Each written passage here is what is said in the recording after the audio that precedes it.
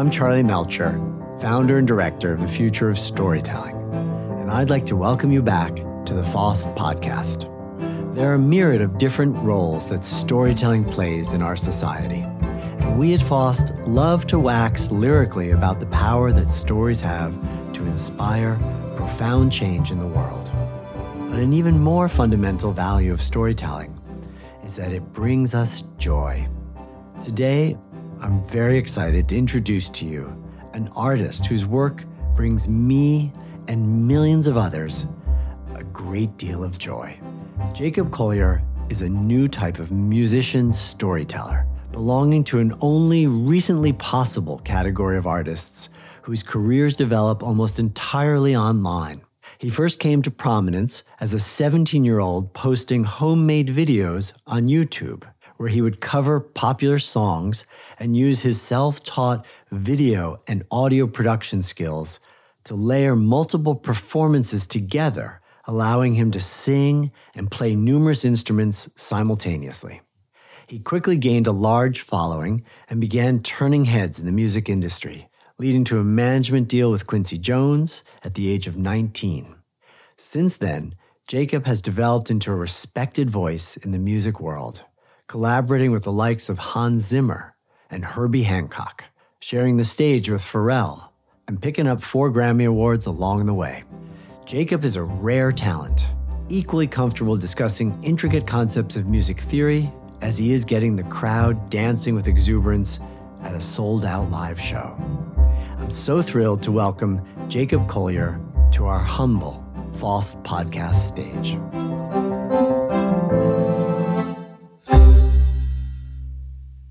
Jacob Collier, I'm so honored and excited to have you on the Future of Storytelling podcast. Welcome.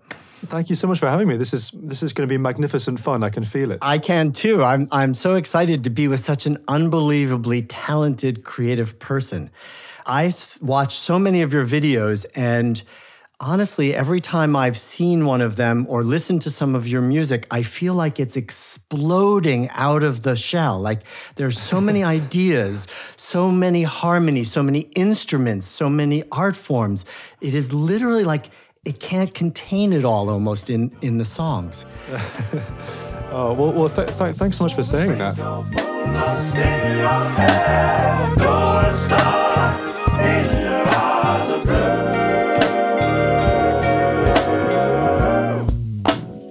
That is why all the boys in town follow you all around. Yeah. Let's sort of go back to the beginning a little bit, if you don't mind. Like, you started as somebody who was uploading YouTube videos from your bedroom. How did you get started in music, and what got you sharing your music that way? So yeah, I grew up, I suppose, making music mostly in the room that I'm talking to you from here in North London, my family music room. I've lived here for my whole life. And so the whole process of making music for me started so early on that it was almost my second language growing up. There were the words I was piecing together with my sentences. Then there were the sounds I was piecing together with my hands and with my ears at a very young age. We were the kind of household who would play sort of Bjork and Beck and Bach and Bartok and Bobby McFerrin, and everyone's begun with B that I've just listed somehow. But all those people would be spoken about within the same sentence, with one breath would be all these different kinds of flavors. And I think that for me, I was determined to find a way of making sense of all these different materials and somehow kind of alchemizing them into something that felt like it was innately Jacob, something that was Jacobian by nature or whatever. And I was extremely lucky not just to have the means to listen to and discover music, but also a very open-minded dialogue within my house that I think enabled me to have a voice, a human voice that would sing songs and that would speak out with opinions, but also just, someone whose ideas had as much value as the results of those ideas. I know that you started by doing covers of other people's music, and these were not just like simple karaoke-style renditions of somebody else's songs. They were wildly complex and layered, and you would be playing multiple tracks and multiple harmonies, multiple instruments, and then piece this all together and release it. But I find it so interesting as a young artist that you started by playing with other people's work, improvising on that. It's a funny premise, I think, to write music. And it felt much more scary than it did to stretch something that somebody else has made into this kind of maximalist oblivion, which I so enjoyed as a 16-year-old, 17-year-old. I think I was so drawn to the sort of magnetic power of musical language taken to the extreme. Chords with 6 or 7 or 8 or 9 notes in them and rhythms that melted your brain. And I was looking for materials that felt safe to mess around with. What felt doable was taking a song that I loved, like, say, Stevie Wonder's Don't You Worry About a Thing, and thinking, well, I love this song, first of all, so I think it deserves to have a sort of new spin on it, and I want to learn from this song, I want to stretch it. And so I would stretch it, and I think, well, how far could I take this melody? How far could I stretch the chords? In the process of extracting and kind of exploring the raw materials of each of these songs, I really fell in love with the idea of filling up this palette, this palette of skills and flavors and tones and tastes, really, and combining them in this sort of full-hearted way. And every time I arranged a song, I learned so much more, and I wanted to take that into the next arrangement and the next arrangement, the next arrangement. And so I guess from the years of about 2011 to 2014 or 15 online, you sort of see me learning all these skills. And, I would say that most of them are musical, also visual skills, how to edit videos together, how to successfully mask multiple Jacobs onto a screen. And you were hacking it, yeah. I was hacking it. So I love the experience of playing with it. I love the experience of stretching myself. And arranging felt like a safe place to do so, I suppose, before I was ready to embark on writing my own music. Okay, so let's talk about the visual side, because you're not just this virtuosity of musical talent, you're creating these incredible visuals to go with your music. Is that natural? I mean, why did you find the visual side so interesting? Most people stick to one, no? I think, what I've always loved the idea that you can, first of all, experience, but also create art or music from multiple perspectives. And I guess this began with, well, I want to be the bass player in the band, but I also want to be the drummer in the band, but I also want to be the keys player, but I want to sing all that stuff too, and I want to play the melodica solo. And that wasn't... You didn't have any friends? Couldn't you put a band together? Exactly. I was going to say, it's not a particularly common way of doing things, and it wasn't even necessarily that I was excluding other people in my life who could have helped me do it better. I think it was just that I was too interested in understanding the musical DNA for myself to wait for someone to explain it to me. I wanted to go and touch it with my own fingers. And the first thing I did was to, I suppose, make these mosaic videos where there'd be one Jacob over here, and another Jacob here, and playing over here, and playing lots of different instruments. Some of them would be musical instruments, some of them would be saucepan lids, or bits of metal, or stamping on the floor, or whatever I was actually recording. But I was not a particularly gifted editor of video to start with. If I had any gift at all, it was the gift of knowing what I wanted to achieve and the patience to wait until it was achieved before I was happy with it. One thing that I've really tried to do is just to turn on the tap and see what kind of raw materials I've got. Like, what am I responding to here? What excites me there? What raises the goosebumps? What makes me feel uncomfortable? What makes me feel comfortable? And taking all of those and just trying to be as faithful to those materials as possible, which I suppose has led me from my first album, which is called In My Room, which I recorded in this exact room, to my most recent project, which is this quadruple album by the name of Jesse Volume 1, 2, 3, and 4, which is, I suppose, a more ambitious task than simply turning on the tap and seeing what comes out in 3 months. And it's ended up being this sprawling kind of 3-year-long epic 50-plus songs project with 30 collaborators from the world over, from orchestras to choirs to rock guitar legends, folk singers, R&B, soul singers, rappers, trappers, you name it, and being determined to kind of stretch that idea of comfort and to learn as much as I can from the people that have taught me all these lessons. And how do you choose your collaborators? You started as somebody working very solo in your room, and now you've got this world-class group of collaborators. How do you choose? Well, here's the thing. I released In My Room, and I did it independently, and I toured the world for 2 years with a one-man show. And it was great fun. I learned so much. I just learned so much, and didn't have a great deal of experience, even particularly performing on stage, representing myself before my first ever gig, which was at the Montreux Jazz Festival in Switzerland, opening for Herbie Hancock and Chick Corea. It was my first gig ever. Crazy, crazy night. And from that day to the last one-man show ever, which I believe maybe was in Moscow back in 2018, I did about 200 gigs. And I was learning at a really, truly accelerated rate about what audiences do to performers, because they were all I had.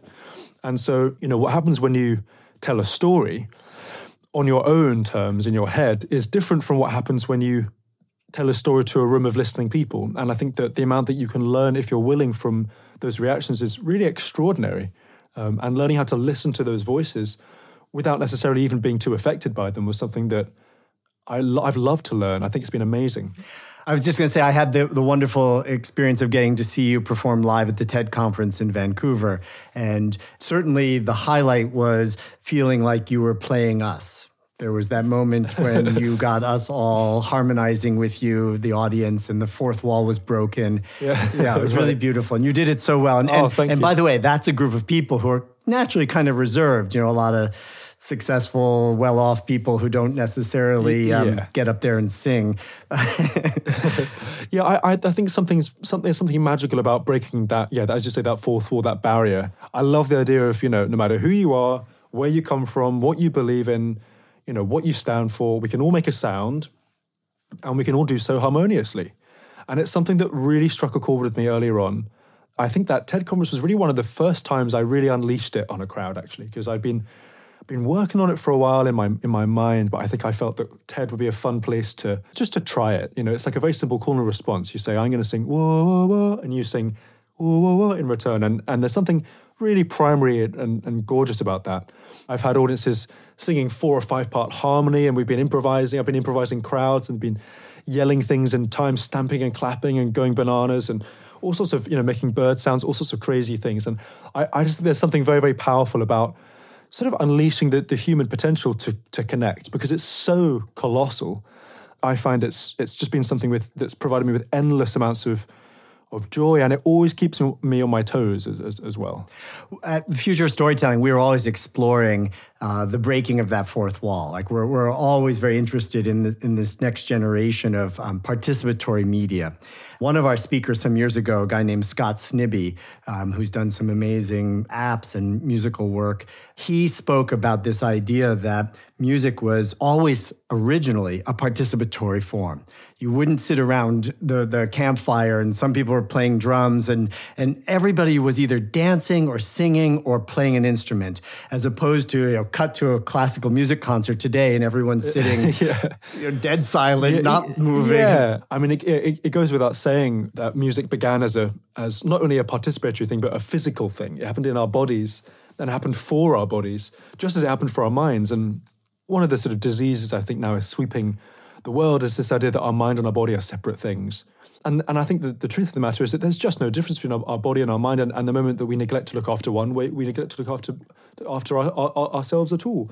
And the really strange thing is that rhythm is just basically it's us walking, it's us talking, it's us blinking, it's everything that we do in our bodies is rhythmic, and that's why music is so inherent to our lives. And I think that bringing the music back into the physical realm is something that it's taken me an extraordinary amount of time to really connect with, because before I went on tour, I really thought of myself as a recording artist. And then I went on tour and something clicked out of the brain and into the body. And I relaxed physically. I relaxed into my body, and I was able to connect with what it meant to stand and jump and dance and move and communicate with my whole body, not just with my mind.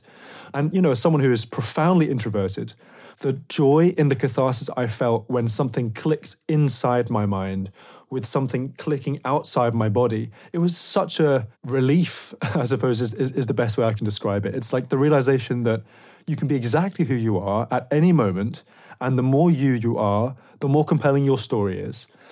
I think that's so beautifully put, that the more that you can be you, the higher the expression of the art and the more it resonates for others. I've seen you performing up there and connecting with that audience, and it truly felt like a dance. Like you were dancing with the audience. And everybody was joyful, like out of their mind joyful. That is very nice to hear. Thank you very much. So let's talk a little bit about technology. I mean, the fact that you could both produce your own album from the room you're sitting in now, the fact that you can share it out into the world. We've talked for a long time about the democratization of creativity enabled by these new tools. You seem to me to maybe be one of the great artists that represent that idea, or the potential of these tools. How do you feel about technology in your work? it's a tricky conundrum, isn't it? Every time technology makes your life easier, it makes your life more difficult in a different way. I think it's a tremendous challenge and a privilege to exist creating in a time this entrenched in technology. For me, I'm eternally grateful to it, and I think that I have absolute hope and belief that if humans continue to prioritize the things that make them human in their use of technology, that there's just no limit to the things that we can accomplish to bring each other together.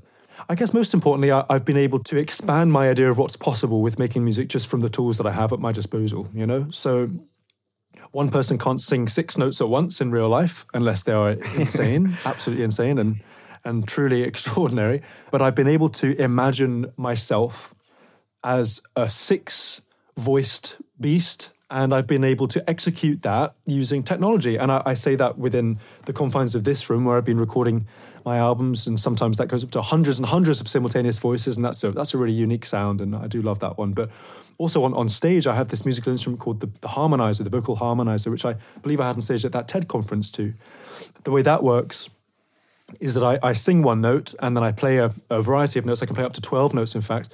And the note that I'm singing in real time is sampled and comes out as all the notes that I'm playing. So I'm essentially able to improvise as a choir on the spot, spontaneously, but it's not based in anything pre-recorded, it's based in real life. So if I go, wow, then all voices go, wow, but they do so on their respective notes. And if I could sing 6 voices at once, I wouldn't be making harmonizers. I'd be singing 6 voices at once, but I can't do that.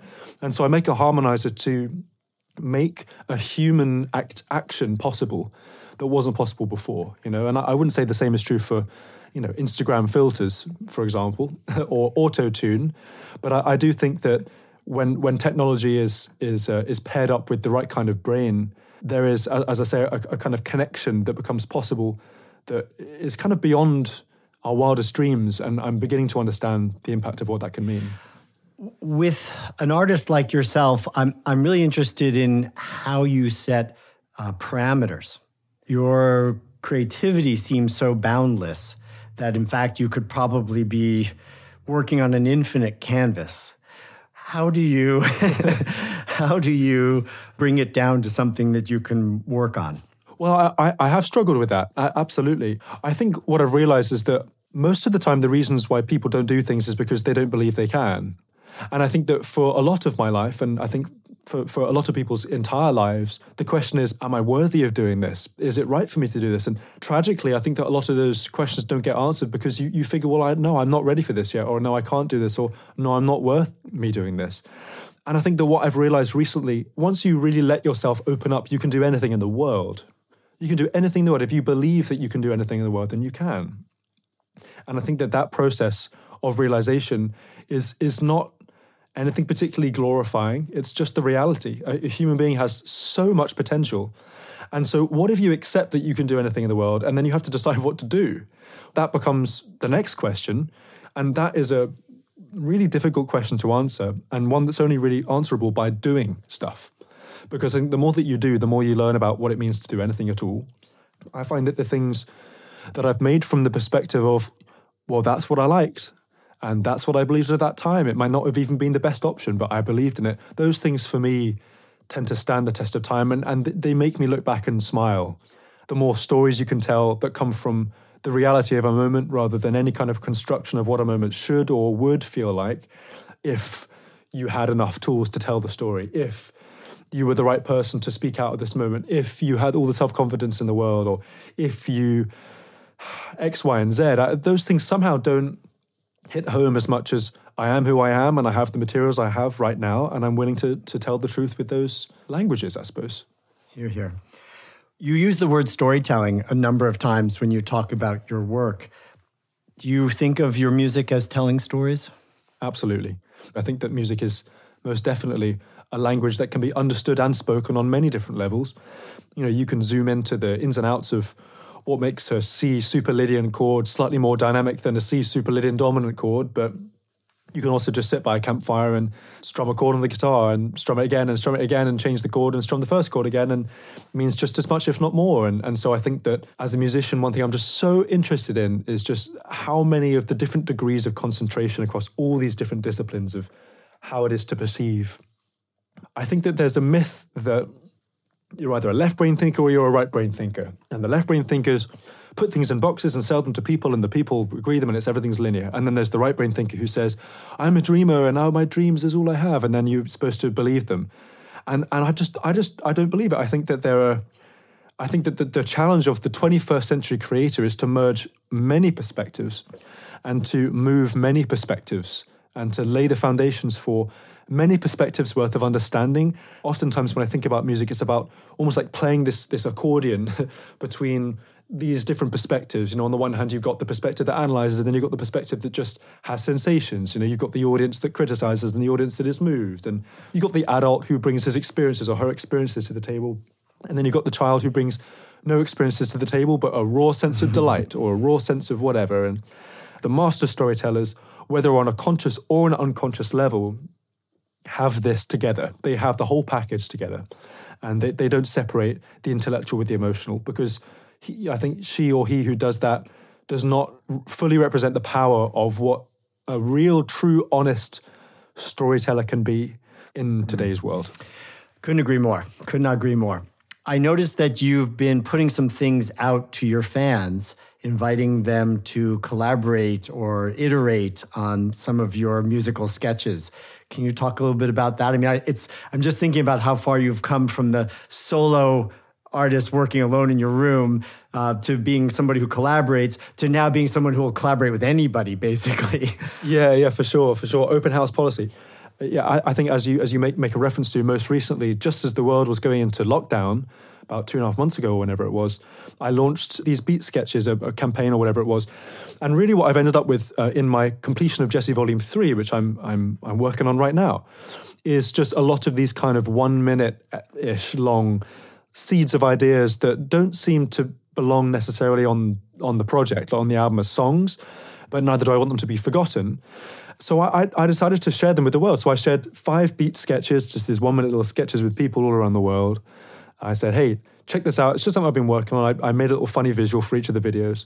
And I said, you know what? I could just release these to you, but you guys should mess around with these and go check them out. So I said, upload your process of play to the beat sketch hashtag. And it kind of exploded. It was wonderful. I was so inspired by just the myriad of approaches, from rappers to strange instruments I'd never heard of, people playing along with these melodies, to people remixing them in Ableton, to dancing along. So it was just amazing. And to be completely transparent, I think that for a long time I felt that if I kept an idea to myself and got it just right, then it would be the most honest and it would fulfill its potential the most. But I really honestly think now, especially since I've started going on tour and getting crowds to sing and clap and dance and all this kind of stuff, that an idea will only begin to fulfill its potential once you open it out to collaboration in general, but also you open it up to the world and you ask the world, well, hey, what do you hear here in this song, in this idea? And I find myself as an artist, as a songwriter, chasing those feelings and those moments much more than I chase the ones that turn back to myself. Not because of any particular moral high ground, just because of experience. I find the amount of joy I get back from an experience like that is just greater. I love that it's a kind of creative call and response enabled by the web that you're putting out there. And I also was so appreciative that it was a call for creativity on any form.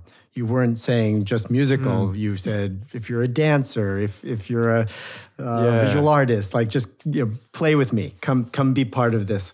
I think, you're right. I think the thing that becomes clear is that a lot of these languages are very similar as well. You can say, I'm a dancer, I don't do music, but you're dancing you're dancing in time, you're dancing with cadence, you're a storyteller, really.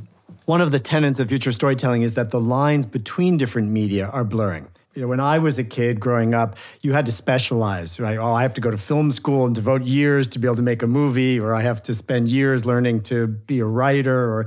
And now, you being a great example of this, everyone has the tools for everything, and everyone is actually encouraged and empowered to be an artist across all these different media. It's all zeros and ones. It is. No, it really is. And I guess one final point to conclude with there is, I would say that the fastest way to refine skills is by using them.